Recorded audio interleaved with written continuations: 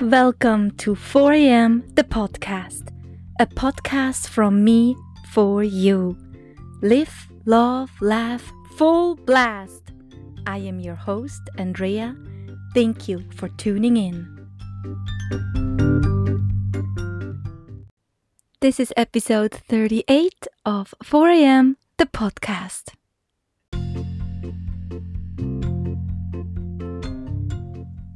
Flow with me from episode to episode, or jump around in whatever order you like. Do you enjoy?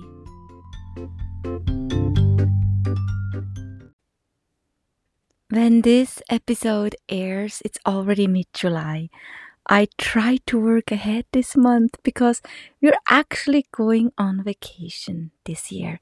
And there's so much to do and experience until then. So this is me recording on the last day of June 2021 for whenever you will listen to this episode. As a podcaster, I am super interested in other podcasts. And as I listen and learn and grow, I often stumble over themes and genres I really have no clue about, or I hear about new discoveries in foods, medicine, treatments, alternative medicines, etc., etc. People, we are still discovering so many new things, and it amazes me so much, especially when researchers and explorers bring things to the first world that are already well known and included in ancient practices, known to folks that believe in traditional living and healing. It's like peasant food, the way I actually eat. Food and dishes served without major manipulation and still true to color and taste.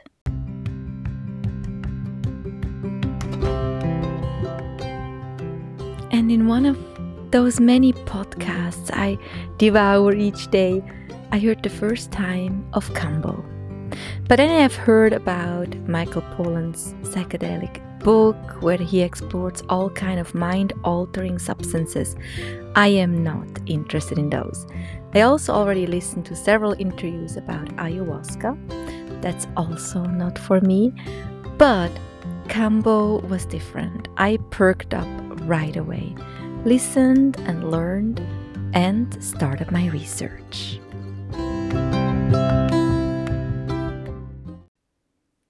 And that's now a while back, and today I will share with you my experience with Kambo. Well, my soon-to-be experience. This episode will be part 1 of 2 episodes. On July 5th, I will attend a one-on-one Kambo ceremony with a lovely practitioner in Austin, Texas. As always, I am preparing well and do my thorough research well ahead of time. There was much thought going into this. The why behind the why. Have a listen. Knowing the why is very important to me and for everyone involved, meaning my family. When I'm interested in something new, I do my homework first. In depth, I am learning everything I can about it, which could be literally anything, and then I bounce it off with Volker. Then I do some more digging, and when I'm ready to purchase, do, experience, book, etc., I talk to Volker again. It's clear to both of us that we are not going to harm our bodies in any way, that we calculate risks, time, and money. We talk, stew over it, and when we are ready to make a decision, we involve the kids. Back in the days when I started my training for my very first Ironman triathlon, we did much groundwork to make it happen. It was very important to me to experience something like that, but the kids were still very little and needed a well-functioning and rested mom. And most and foremost, I am a mom, and sometimes experiences need to wait when my time comes, when the timing is right. And with Kambo, I feel strongly it's time.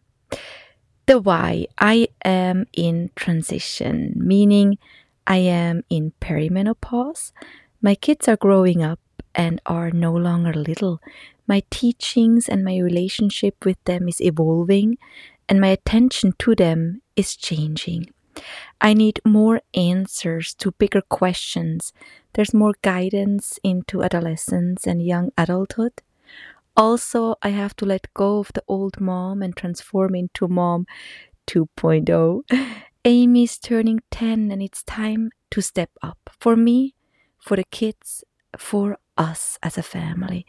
This ceremony needs a lot of preparation from my side, including journaling, pondering, resting, meditating, and preparing my body in a way I have never prepared for, but have already all the knowledge to do so. And so I booked a ceremony for me, one-on-one, no other one than the practitioner and me, who is licensed by Kambo International. After I booked, I brought the family up to speed, taught them, involved them, informed them. As I'm writing this entry, I'm about 4 weeks out and I take the time to keep growing in knowledge, feeling inward and teaching my family. Some are worried and some think it's odd. When this episode airs, the ceremony will already be checked off and done with, and I will talk about it in part 2 of the Frog Calls. I am very, very excited, to say the least. I have no worries, and I am looking forward of letting go and do something that hopefully will jumpstart a new chapter. Wish me luck. Do you have a second for me? Like and share the podcast and write a crispy short review. Mwah! Thank you!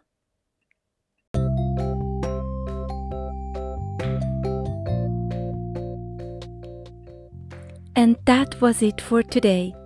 Thank you for sharing your time with me. 4 a.m. because the sunrise is the miracle of the day. Podcast episodes are uploaded early in the week, so look for that orange 4 a.m. logo.